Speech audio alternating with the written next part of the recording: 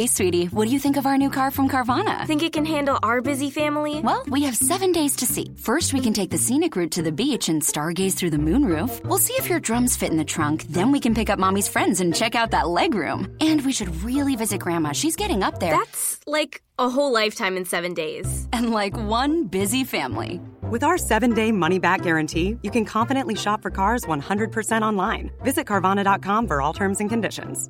We'll drive you happy at Carvana.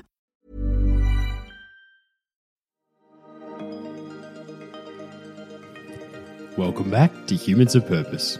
I'm your host, Mike Davis, and each week I bring you conversations with local purpose-driven leaders. Leaders creating social impact through their work and inspiring positive social change across a wide variety of sectors. Sit back, tune in, and enjoy the next 40 minutes guaranteed to inspire you with our signature blend of wisdom, experience, and banter. Learn more at humansofpurpose.com. We can't if you say I'm anti-aging, you're kind of saying, well, I'm anti-living. And the other part of healthy aging as well is that, we do plan for the future, and having purpose and working towards things is a really important part of human existence, but we also can't exclusively live that way. And, setting yourself as a goal, I want to live as long as humanly possible. What does that even mean? Yeah.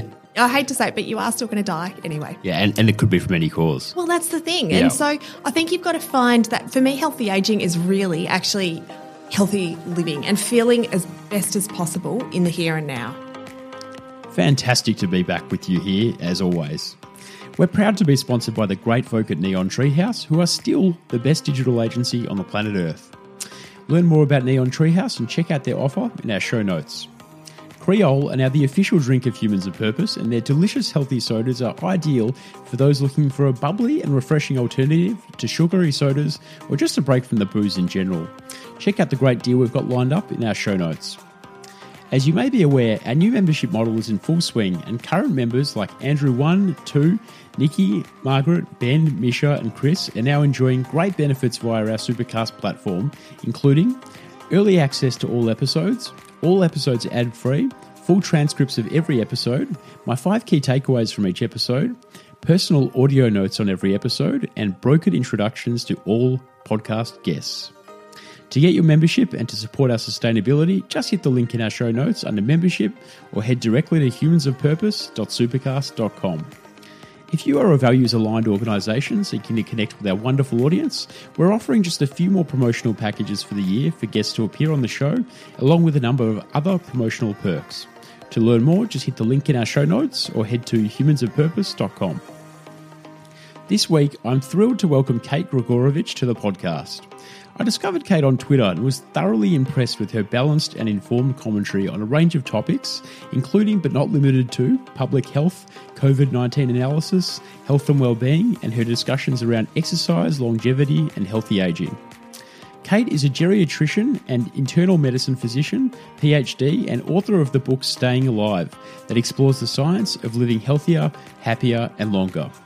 She's also the co-founder of Project 3612, a provider of at-home exercise and wellbeing programs designed to give women over 40 the tools they need to improve strength and vitality for long-term sustainable health. This is a great conversation with Kate, where I ask all the probing health and wellbeing questions around aging that I've been storing up for years. I also try to wrap my head around how Kate is able to do everything she does and her journey, including everything I've just mentioned above, plus managing a husband and 3 kids. I hope you enjoy this conversation with Kate as much as I did. So I am thrilled to be here with Kate. Welcome to the podcast. Thank you. Yes, great to have you on. As I was saying before, I just love the way you write on Twitter. It's just so personable but informative, and you've got a lot of traction there. And then I did a bit of deeper digging and fascinated by your background in medicine and internal medicine, geriatrics and healthy aging and your business interests too. So really glad you could join me today. Yeah, thank you. Let's get into it in the usual Humans of Purpose way and talk just a little bit about your career journey, and maybe just to frame that, have you always wanted to do medicine and geriatrics in particular? When I finished school, I was pretty determined not to do medicine. My father was a doctor, and a lot of pressure there. I was like, I could just see how hard he worked, and he's a GP. And my gosh, GP is so hard. Everyone says specialist seems hard, but I only have to know a lot about a little bit. If you're a GP, you have to know a lot about everything. And you have to do it in 6-minute intervals. That's right. And all day. Yeah, that's right. And so I went up to university and started an art science degree because I've always had a really broad range of interests. But I got into it, I love the science, but then I really wanted to know how I could apply that to help people. And so that was fundamentally why I decided to study medicine. And then within that, I didn't always want to be a geriatrician. I actually started off doing subspecialty training in a different area. But after I had my first child, geriatrics was the one where they would offer me a part-time position. And so it was a bit serendipitous, but then I also loved it because the thing about geriatrics compared to a lot of other areas of medicine, it is very broad, but it's also our goal isn't to make things perfect. It's not to make perfect blood sugars or perfect blood pressure because my patients, most of them have already lived a very long life.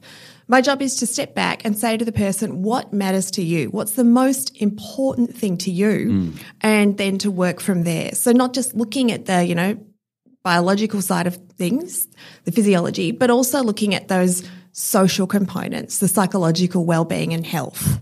That's fascinating. And, just for the lay people out there who aren't medical or married to medical people who just destroy their lives. Anyway, love you, Louise. Just curious, what is the normal career? Like how much training do you do and how many years does it take to get qualified in a role like internal medicine and geriatrics? Yeah, so I did a 3-year science degree. Then at the time I did medicine, it was 4.5 years, but now as a graduate it's 4 years.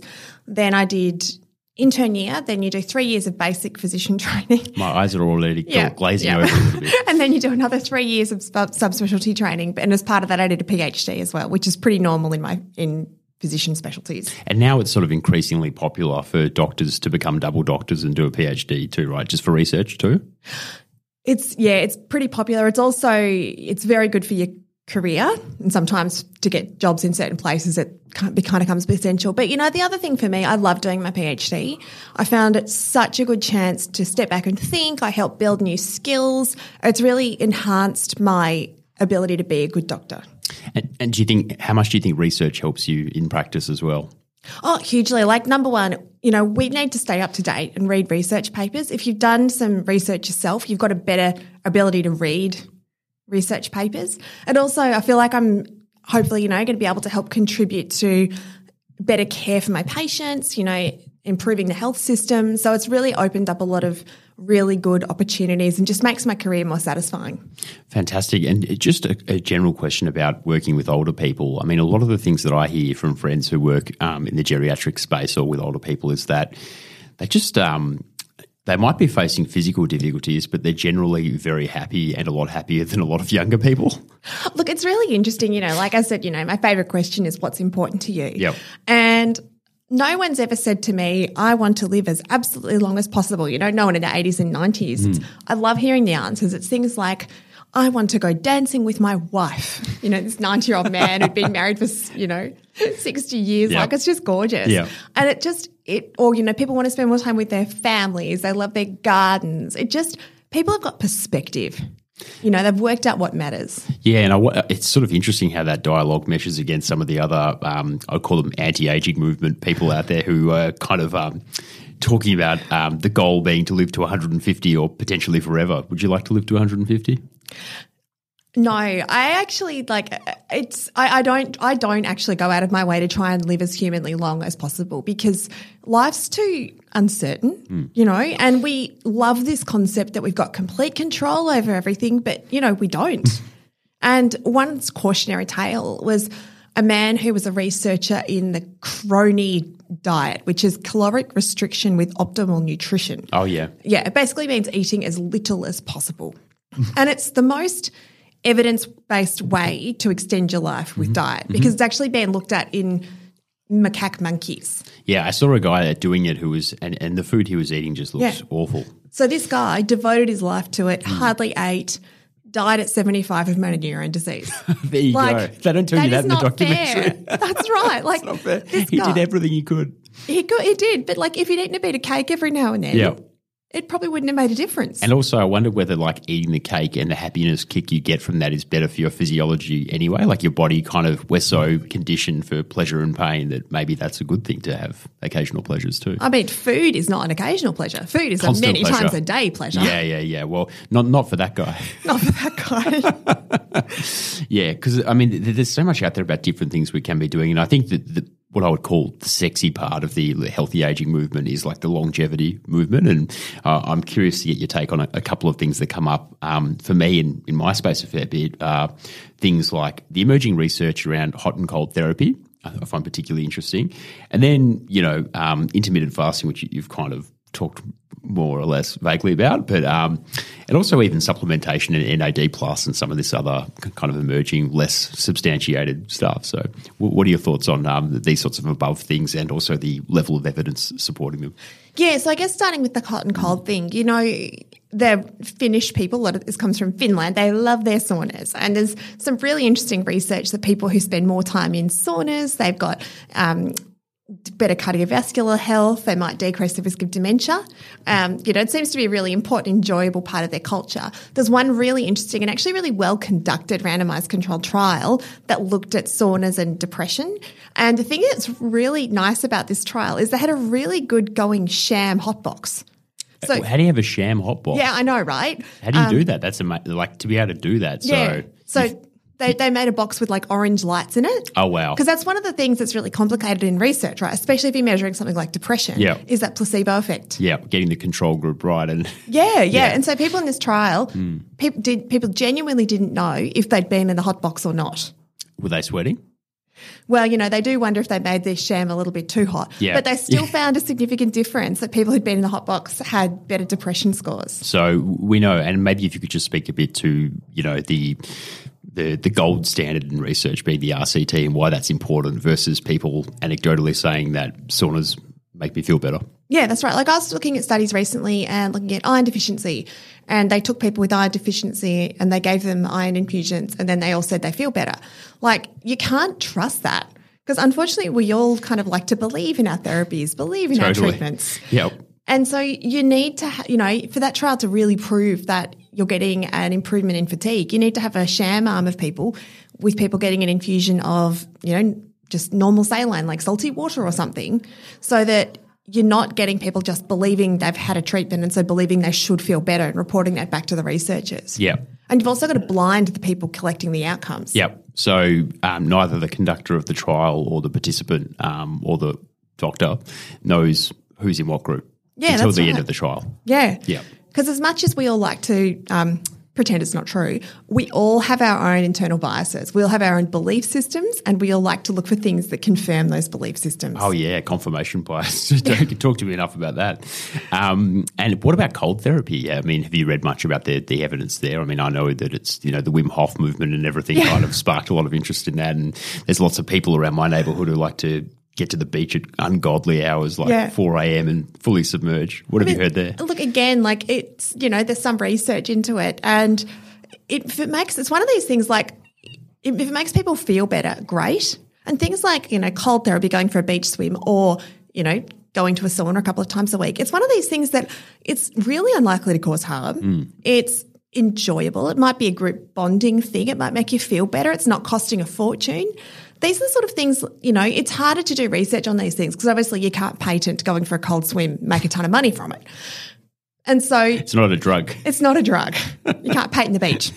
So it is one of these things that like sometimes it's harder to get these studies funded. And so we might never get, quite the same level of evidence. But at the same time, if it's helping someone feel better, fantastic. Wouldn't it be great though, as a sort of like a public incentive to do those sorts of things to have, because it's free, and like, if it was more government funding around what are the free things we can do to really optimise our health and well-being, and if you knew, like, if you told everyone that if you go to the beach for a cold swim a few times a week and sauna a few times a week, your average well-being is going to just skyrocket, and you got protection against all these illnesses. I think that'd be really interesting from a public policy standpoint. Would it change behaviour? Would it change how we behave and our sort of habits? Yeah, no, I mean, like, I'd love to see more public policy and more funding focused on prevention. I think it's one of the biggest gaps we have. we all know that in developed countries like Australia, the things we're all likely to die from are chronic non-communicable diseases like heart disease, dementia, lung disease. And if you look at funding more prevention, more community involvement, rather than fixing the things once they're broken, potentially we could just make such a difference in society. Yeah, absolutely. Now, just getting back onto medicine, I am conscious that you're juggling a huge amount of things, including 3 kids, and also being a woman, I know that's very difficult in the medical profession. You face a lot of maybe unconscious bias or actually conscious biases, and can make the trajectory a challenge at times, especially following my wife's career through cardiology and PhD. Also, I wonder how you manage your time and juggle it all, and also whether you've sort of faced challenges along the way. Yeah, look, it's definitely physician training. It's not set up to be kind to women taking time out to have children. And, a great demonstration of that, I don't know any male trainees who've taken extended periods of paternity leave. I'd love to see it happen, but it has such an impact on your career progression that men just don't do it. Women, don't have as much choice when you're having the baby. Yeah. And especially, I suppose, in 2 doctor couples, that makes things even more complicated. Yeah, exactly. If they're both in training programs. Yeah, it's a bit more freedom once you finish. So sometimes, if you're a bit further along, you've got that chance, but it's really difficult. And, the reason I've been able to progress my career despite having, kids through training, et cetera. I mean, I've had some great, career champions, actually men who've really supported me through. And also, I don't do it all at home. My husband and I very much share the load with the kids. We're very equal. Is your hubby medico? No, he's not. He's an engineer. Congratulations. Thanks. I just hear it's easier to have one non-medical partner. Yeah. It's definitely got its pros. Yeah. And so, was it difficult to sort of get the timing right with when you had your kids? I mean, look, my mother always says there's no good time to have a baby. Yep. They're always quite inconvenient. And, what I would say, like I said, my husband and I were very lucky we didn't have fertility troubles, but you sort of don't know till you try. Yep. And so I think that, women shouldn't have to put off having kids. If it's, if you're ready in the rest of your life, the world needs to change. Totally. Well, I mean, I can say from my personal experience, we waited a lot longer than I would have liked to have kids, basically because we were so concerned about Louise not being able to progress in her career. And that was sort of made pretty clear at various points. So it's quite a cost because, to kind of not have the freedom to do what you're ready for in your life because of your career, it's a real trade-off, isn't it? Oh, it's a huge cost. And, some women pay or some couples pay a huge price because, you get past a certain age and fertility declines as well. And I think that, as I said, I'm now lucky I'm in a position where I can advocate for other people and support people. And the culture is changing. Unfortunately, it's not changing equally across every part of medicine. Different specialities are a bit different, aren't they? Yeah. And, there's still a huge power imbalance when you're a trainee and someone's more senior. Because, when you're a trainee, you're can't say anything. You can't say no to anything. You're on a yearly contract and you have to reapply for your job every year. Yeah. It's tough out there. Yes. Very difficult conditions. And speaking of, keeping all the plates spinning, husband obviously plays a big role. Shout out to the husband. Yes. But tell me about all the different things you're doing because I know there's Project 3612, you've got research, you've got a full-time appointment at the hospital. How do you break up your day, week, month, and how does it all kind of gel together for you? Look, it's kind of hard to say what any typical week will look like. It changes a little bit depending on what's on. Sometimes I've got more clinical work, sometimes I've got less, sometimes I've got more other meetings and things or a bit more flexibility.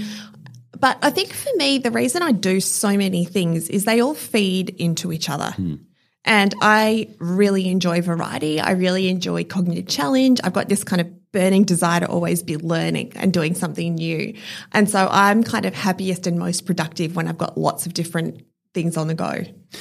Makes me very happy to hear that. And what about in terms of practical tools and just making sure your energy levels are good? Do you have things that you like to do as part of routine to keep yourself sort of vibrant and, be able to face all that plate spinning? Yeah, so the things that I do, I am very, very diligent with my sleep. So I'm an 8 hours of sleep a night person. I never stay up late working because it makes me non-productive in the longer term. I do get up very early because that's my me time, my quiet time in the morning. How early are we talking? Oh, like 5:36. Okay. Yeah. Bearable. Yeah, bearable. That's right. Yeah. Yep. Better when daylight savings ends and the light comes back though. Yeah, it's never pleasant waking you up in the complete dark. No. And what about the other things like exercise, eating? Yeah. So I exercise I do sort of 4 sessions a week of proper exercise, but I also live close to work, so I'm able to walk or ride my bike every day. So I'm a very active person because that makes me more energetic, more focused. Yeah. I eat really well. Yep. And so I don't really eat ultra-processed foods. I don't eat, like my breakfast will be like steel-cut oats with chia seeds and some nuts in there. Beautiful. Lunch will often be a salad. So I find eating that way, it makes me feel full. I really enjoy getting so many different flavors and textures in my food, and I don't get the sort of ups and downs you can get. And, I'm not like total, I don't miss out on stuff. Like, once a week every now and then I'll have some ice cream. Or You've already advocated for cake before, which I've already advocated for cake. I'm pleased about That's that. Right, yeah. Yep. But as a general everyday thing, eating that way. And also making time that, enjoyable fun time. And especially, with kids, like it's very easy to spend a lot of non-quality time together. Have you done your music practice? Put your shoes on. You need to tidy your room, And so making sure, I get time to sit down and play or do fun events or, take the family out for dinner. And it seems like, again, all these things seem counterproductive to productivity. But I think if we don't have that downtime, if you're just constantly on the grind, you can become really worn out and inefficient and stale. Yeah. And so by really sort of making sure those things are priority, I'm much better at getting my other work done. So let's talk first of all about food. Obviously, there are a huge range of spectrum from the carnivores to the vegans and, the intermittent fasters and everything in between. Are you a meat eater, or what's your kind of balance of meals that you like to consume? Yes, I'm an omnivore. Actually, no, I don't eat dairy, but that's because I'm dairy intolerant. Sure. It's not something I recommend to other people. It's a great source of calcium. Yep. But yeah, I generally eat most everything. The thing about nutrition research is spectacularly complex and based on epidemiological data, a lot of it, isn't it? It is. And epidemiological data is really valuable. Like it has a lot of value. But at the same time, if you do a study and you ask people about 20 different vegetables and you look at an outcome like, say, are you happy? We call statistical probability 5% or 1 in 20. Yeah. So there's going to be a chance that one of those vegetables will then be associated with being happy. And like which vegetable out of those vegetables? Well, it's random, random chance, And also, did you actually use your food journal correctly? Because I've heard that's a huge issue in that kind of research too. Exactly. Yeah. People are very often very inaccurate. How many broccoli florets were there consumed on that night versus carrots? Yeah, exactly. So there are challenges, but I think when you read a lot of these things, some real themes come out in nutrition research, and that is like eating your vegetables is really good for you. Eating your leafy greens is really good for you. Avoiding ultra-processed foods, so, things like the crackers, biscuits, a lot of the food in the middle of the supermarket. Unfortunately, it's designed to be stay around the outside of the supermarket. Stay around the outside, yeah. That stuff's designed to be super palatable and to really overcome your body's own satiety signals. The only problem is now they're flooding the outside of the supermarket with Easter eggs, and that's dangerous for everyone. It really is. I love the Easter eggs. Something about egg-shaped chocolate is irresistible to me. It's just so much tastier. It's much tastier. There's no logical basis behind it, really. No. So where do you stand on red meat? Do you try and limit it, have it a bit? Look, with red meat concerns, like obviously the environmental concerns are a big concern, and farming cows produce a huge amount of methane. Grass-fed. But yeah, I said I eat red meat. I'm pretty prone to iron deficiency, and iron tablets really upset my stomach.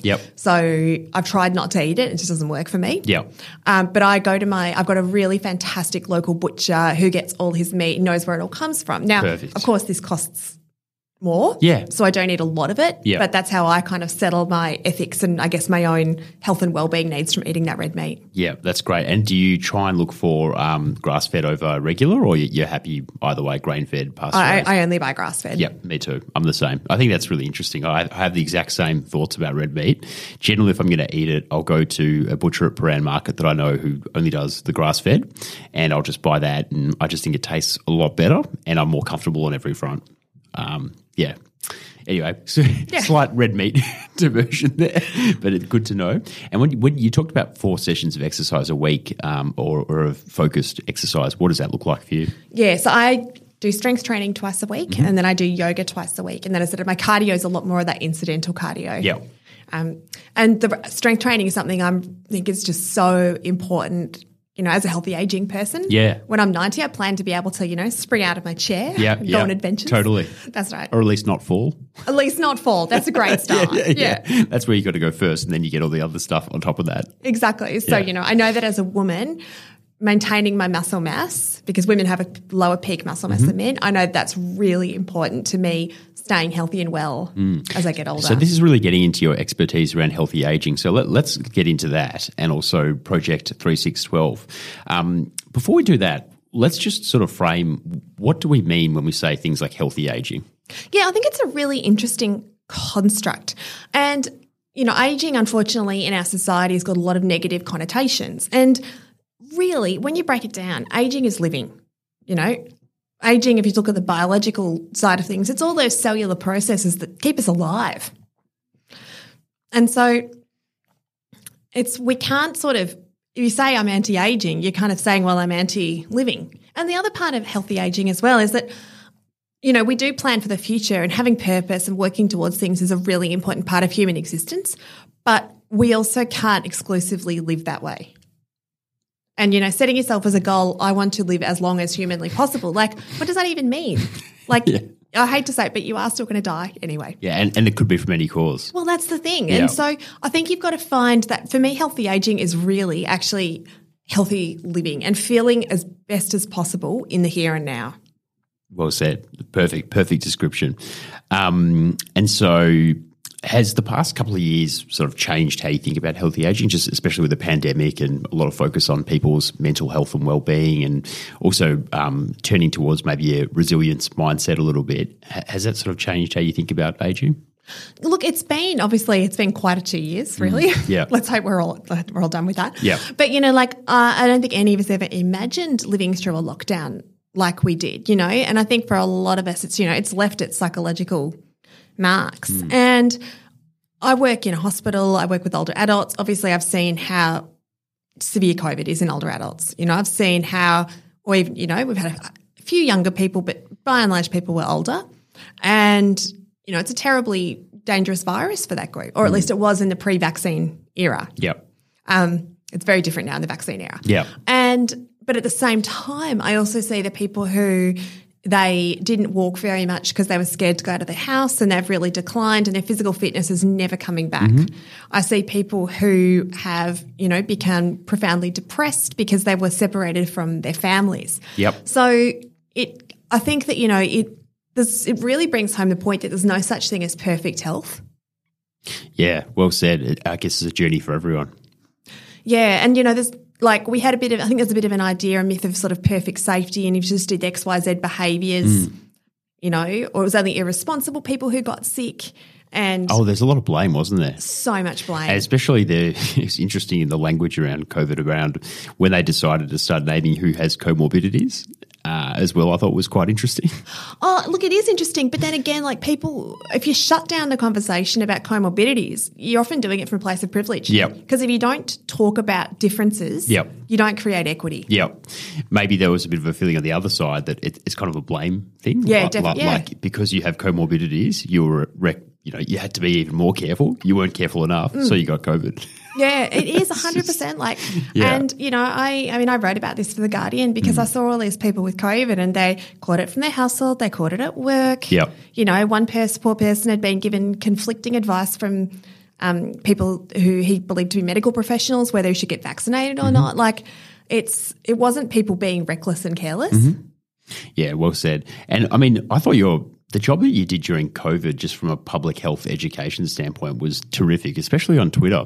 Have you always sort of used Twitter to communicate your thoughts on health and wellbeing? Yeah, no, so Twitter, which is fun but also a massive time sink. I started getting a lot more outspoken on Twitter a couple of years ago. Yep. And Twitter's a great place actually for keeping up to date with a lot of research. Oh, fantastic. Really interesting. Yep. Journalism too. Yeah, that's right. But I also sort of felt like with my background I could provide some useful commentary on things. Particularly breaking down some scientific studies or I guess trying to decrease some of the stigma around it was COVID. Wasn't it just sort of a barrage of confusing information and often misinformation just everywhere during that 2-year period? Oh, I know. We've all been confused. But, and things have changed a lot. And, of course, they have because, as I said, we're now in the post-vaccine era. But I think it's really hard sometimes for people to make those adjustments. Yep. We had to change our lives so much. And the vaccines, they're amazing at preventing severe disease, but we all know you're not going to prevent we're still probably all going to catch COVID at some point. Yeah, and like maybe just the focus being not ending up as acute as you could be and in hospital being a really important conclusion from the vaccine program. Exactly, which is fantastic. It's really a great thing. So you wrote a book a couple of years ago. What was it called? Staying Alive. Staying Alive, yeah, I had that here on my notes. Sorry about that. And you did talk about a number of studies on the impacts of positive psychosocial factors in the development of frailty in older adults. So I just love like a little bit of a sort of thought from you as to what you learned from writing that book and what some of the sort of the key takeaways were for you. Yeah, look, it's really interesting when you sort of break down all this stuff. And, there's some fascinating work out of Europe where they looked at people's frailty. So frailty is a measure of someone's kind of physical reserve. And so someone who's elderly and frail, something that's seemingly minor insult, like a cold, for them can be enough that it, their body's already working so hard at all times that then they can't, they might fall over, they can't get out of a chair. And frailty is a better predictor of mortality than age in older groups. So once you're over 80, it's more about your physical, physical health and your physical reserve than age alone. Yeah. And so what was really interesting in a study in Europe is that people who had more social supports, even if they were frail, did better. Yep. And I think it really brings in that, human health, it's not as simple as just exercise, sleep, nutrition. Like to be truly healthy, you've got to have community, you've got to have connection. Totally. And just those things that aren't about what you can control with your own behaviours and your own body, it's about other people supporting you and making you feel safe and secure mentally, and feeling mentally healthy I think is vitally important. For myself, I notice the difference that when I'm exercising regularly, I feel a lot better about myself, and I think my health and well-being mentally improves a lot as well.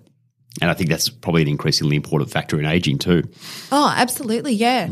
And so it's one of these things that it's not, it's not enough just with all of these things with aging. We also need to think about creating a healthy community. Something like if you live in an area that's got really good walkability, you'll go for more walks. You can walk to the shops. But some people can't access any shops without getting in a car. Yep. So it's about changing our built environment as well. Yep. And changing things to sort of support healthy aging. And so tell me about how you came up with your business, Project 3612. What's in the name, first of all, and what's in the mission of the organisation? So it's we're asking people to do 3 strength sessions a week, and then there's also exercising a total of 6 times a week, so alternating that with other things, and each course goes for 12 weeks. And the reason we did that is, as I was alluding to before, it's one of these things, women have a longer life expectancy than men, but in worse health. So when you walk into a nursing home, you see a lot more women than men. And it's because women are so much more likely to have disability in older age, and it's like acquired disability, and the biggest cause is actually inactivity. Yep. And only 17% of women actually manage to meet the Australian guidelines for activity, including which is 150 minutes a week of moderate exercise, including 2 strength sessions a week. Is that the WHO guidelines or? I think it's WHO. I think WHO is 150 minutes or something. Yeah. I get these updates on my app. But also with the 2 strength sessions. And with the 2 strength sessions. Women often are very surprised when I tell them how important strength training is. Yeah. Well, I think a lot of people are, because I've got the feeling that it was cardio. That's all we heard for a long time in terms of weight control and weight management and general health. And then, yoga is sort of being an important mind-body thing to do as well. But recent years, strength training as a balanced sort of modality has become, really important. Yeah. And, we know that, again, with the cause of disability in older age, things like osteoporosis is a, major contributor.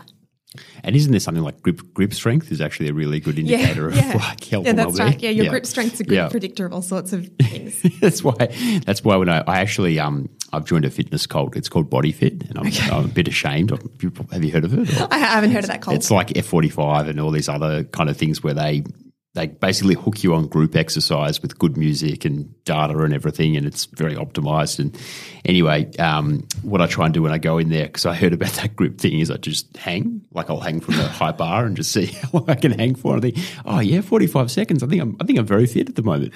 That's great. Yes. Little personal anecdote there.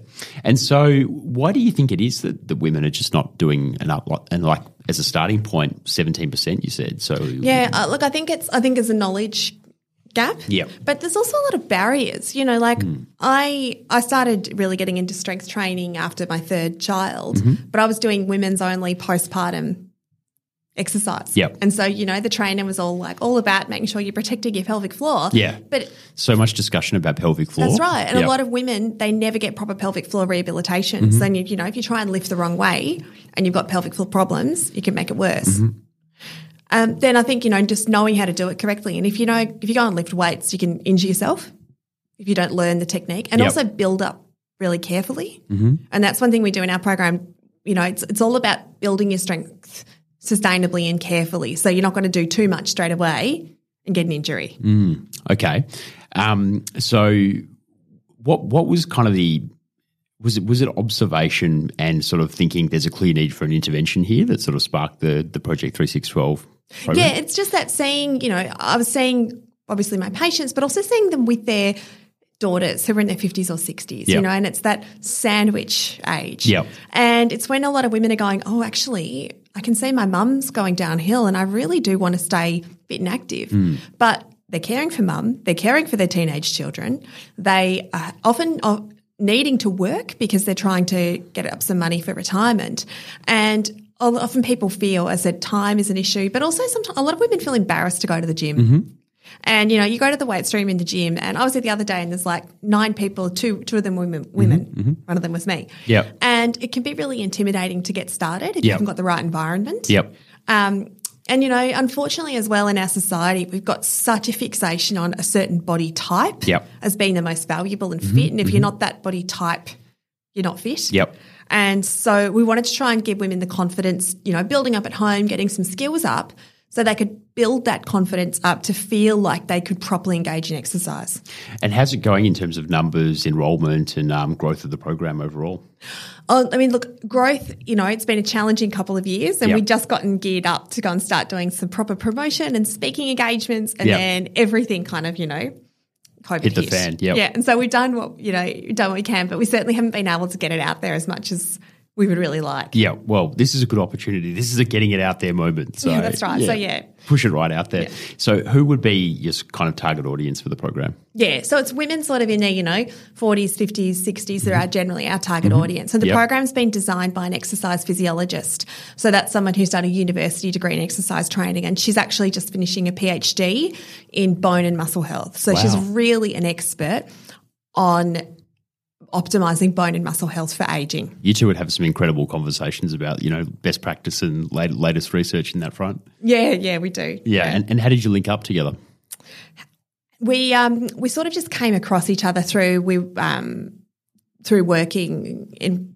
We came across her through work, and then we got talking, and we both had this sort of shared vision and shared passion. That's amazing. What a way to – so you kind of had the same similar thoughts, and did the idea kind of come as a result of bouncing back? That's right, yeah. Fantastic. As we just want to really encourage, we're a weight neutral program.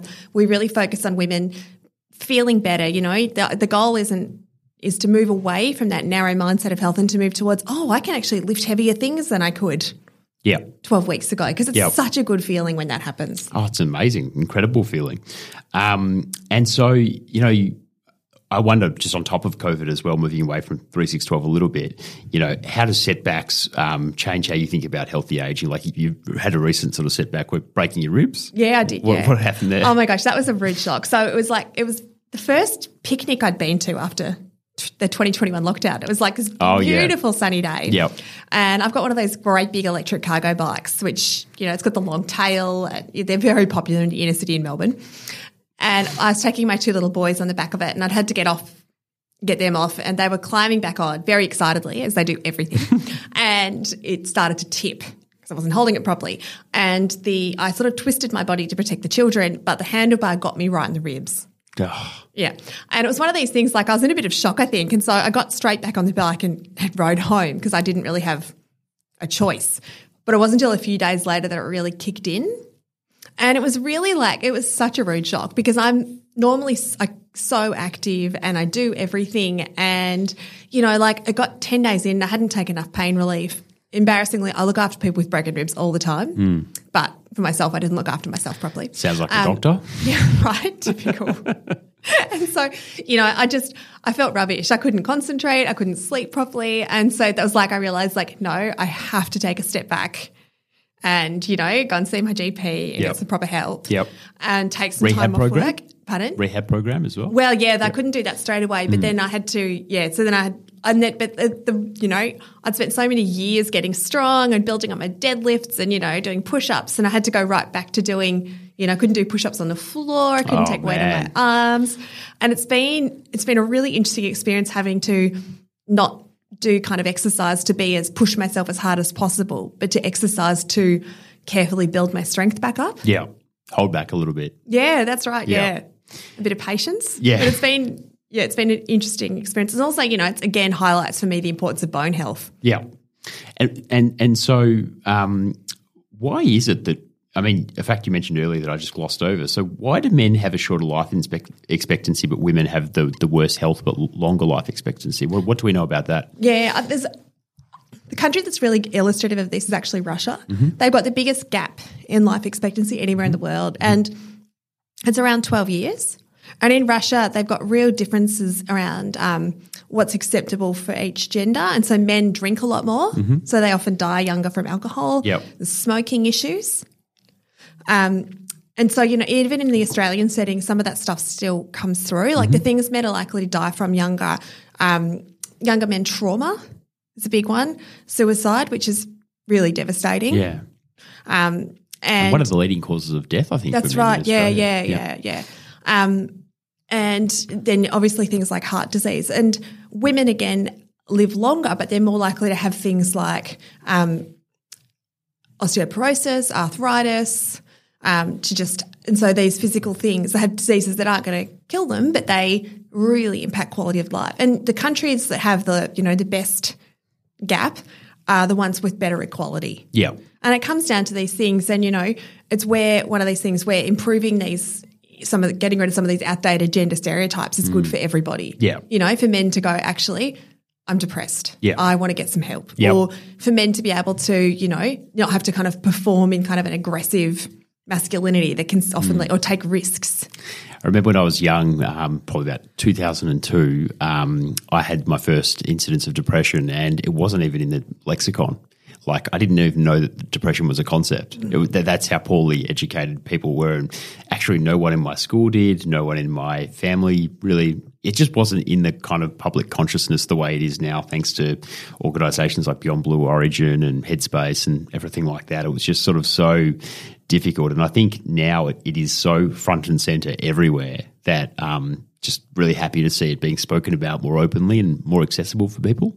Yeah, I think it's a really wonderful shift in society. Like moving away from the stigma around mental health. Yeah, I think reducing stigma generally across the board is really important. And I mean, I'm not sure why it's sort of concentrated so heavily on mental health, or whether it's a vulnerability thing or a perceived vulnerability, but reducing stigma across the board would seem to be a really smart way of going about solving a lot of health problems. A lot of health problems. So what are some of the practical things also? I mean, we've talked about body health, mind health, and protective factors and protective things that we can do to reduce our chances of mental decline and dementia and things like that. What can people really start to do today? So all the physical things I've mentioned are really important. Yep. But the other things as well with protecting your mind, things like early education is important, but then staying in things that are cognitively challenging. And I think as we get older, it can get really easy to do easy things, you know, to not put yourself out there, to not go, I don't know this, because not knowing is uncomfortable. Yep. And so not being afraid to learn new things, not being afraid to take on challenges and admit you don't know something. That's really important, and staying curious, you know. There's so many different things to learn in life. You'll never run out. And the other thing as well is living with meaning and purpose. And the research on purpose is so interesting. Yeah. There's a really interesting study where they looked at people and they measured their cognitive function and their sense of purpose in life. And as they followed this cohort, and people there were an elderly cohort, and so when people passed away, they then were able to do brain autopsies on them. And they found that people who had a higher sense of purpose, even if they had higher amounts of what should be damage in the brain, like Alzheimer's disease changes in the brain, still had preserved cognitive function.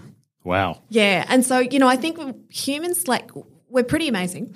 But I think we do have a fundamental need to feel like our life matters. Yeah, absolutely. And so things that people can take away from that is working on establishing sort of what your values are, what your purpose might be in life from an early stage important. Yeah, absolutely. Yeah. And so, you know, it's something that changes through time, you know. Like I think kids sometimes, you know, they go to school and they're often, you know, fairly happy with that. They've got something they're working towards. I reckon as a kid you don't have to think much about purpose. You don't. It feel like, you know, for me my purpose crisis was when I hit 30. I was like, what am I doing here? Yeah. You know? Maybe people have it before or after, but that for me was a critical point. Exactly. And, you know, like I think sometimes as well, you know, there's transitions in life. And so sometimes you do have to step back and reevaluate. Yep. Yeah. And I think as well for, you know, keeping your mind as well, one of the things, you know, for me, like I like the concept of, you know, got eudaimonic pleasure, which is that pleasure of deeper sense of meaning, but let's not forget about hedonistic pleasure. Oh. We need a bit of hedonistic pleasure. Cake plus purpose is the ultimate combination, right? You know? And like last year, my daughter is massively into musical theatre, as am I. And, you know, last year we got tickets to go and see Hamilton in Sydney for her birthday. And on our third try, we finally got there. And we had this day, we went to Sydney, we swam at, you know, Bondi icebergs, went to theatre, and like it was amazing. And I felt really healthy. You know, I felt so great. Yep. And you need those little moments in life. Yeah, absolutely. So important. So important. Are there things that you've got on your radar to try and work on in the next year or period, like new things that you talked about, things that you want to try and experiment with to improve your overall health and well-being or just life experience? Gosh, I mean, that's a great question. I haven't thought that much about it because I am enjoying, you know, the thing I'm really focusing on at the moment is like going out for dinner and, you know, just the basics. Connecting How with good friends. is it? Yeah. Being able to confidently organise events. That's right. That's where I'm really kind of enjoying at the moment. Yep. I'm enjoying so much getting my health back. Yeah.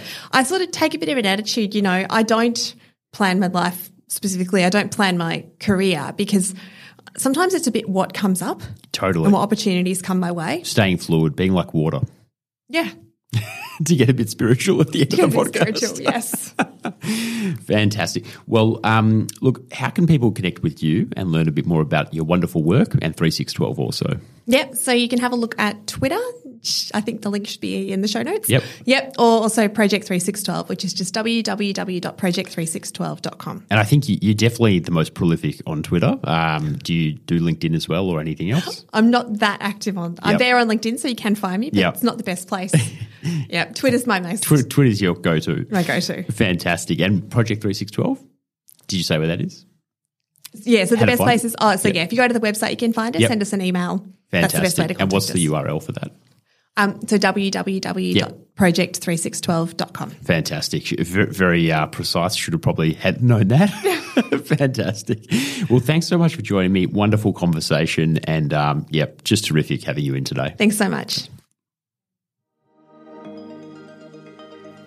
If you enjoyed this episode, make sure you hit the subscribe button in your podcast player, and why not share it with a friend or two?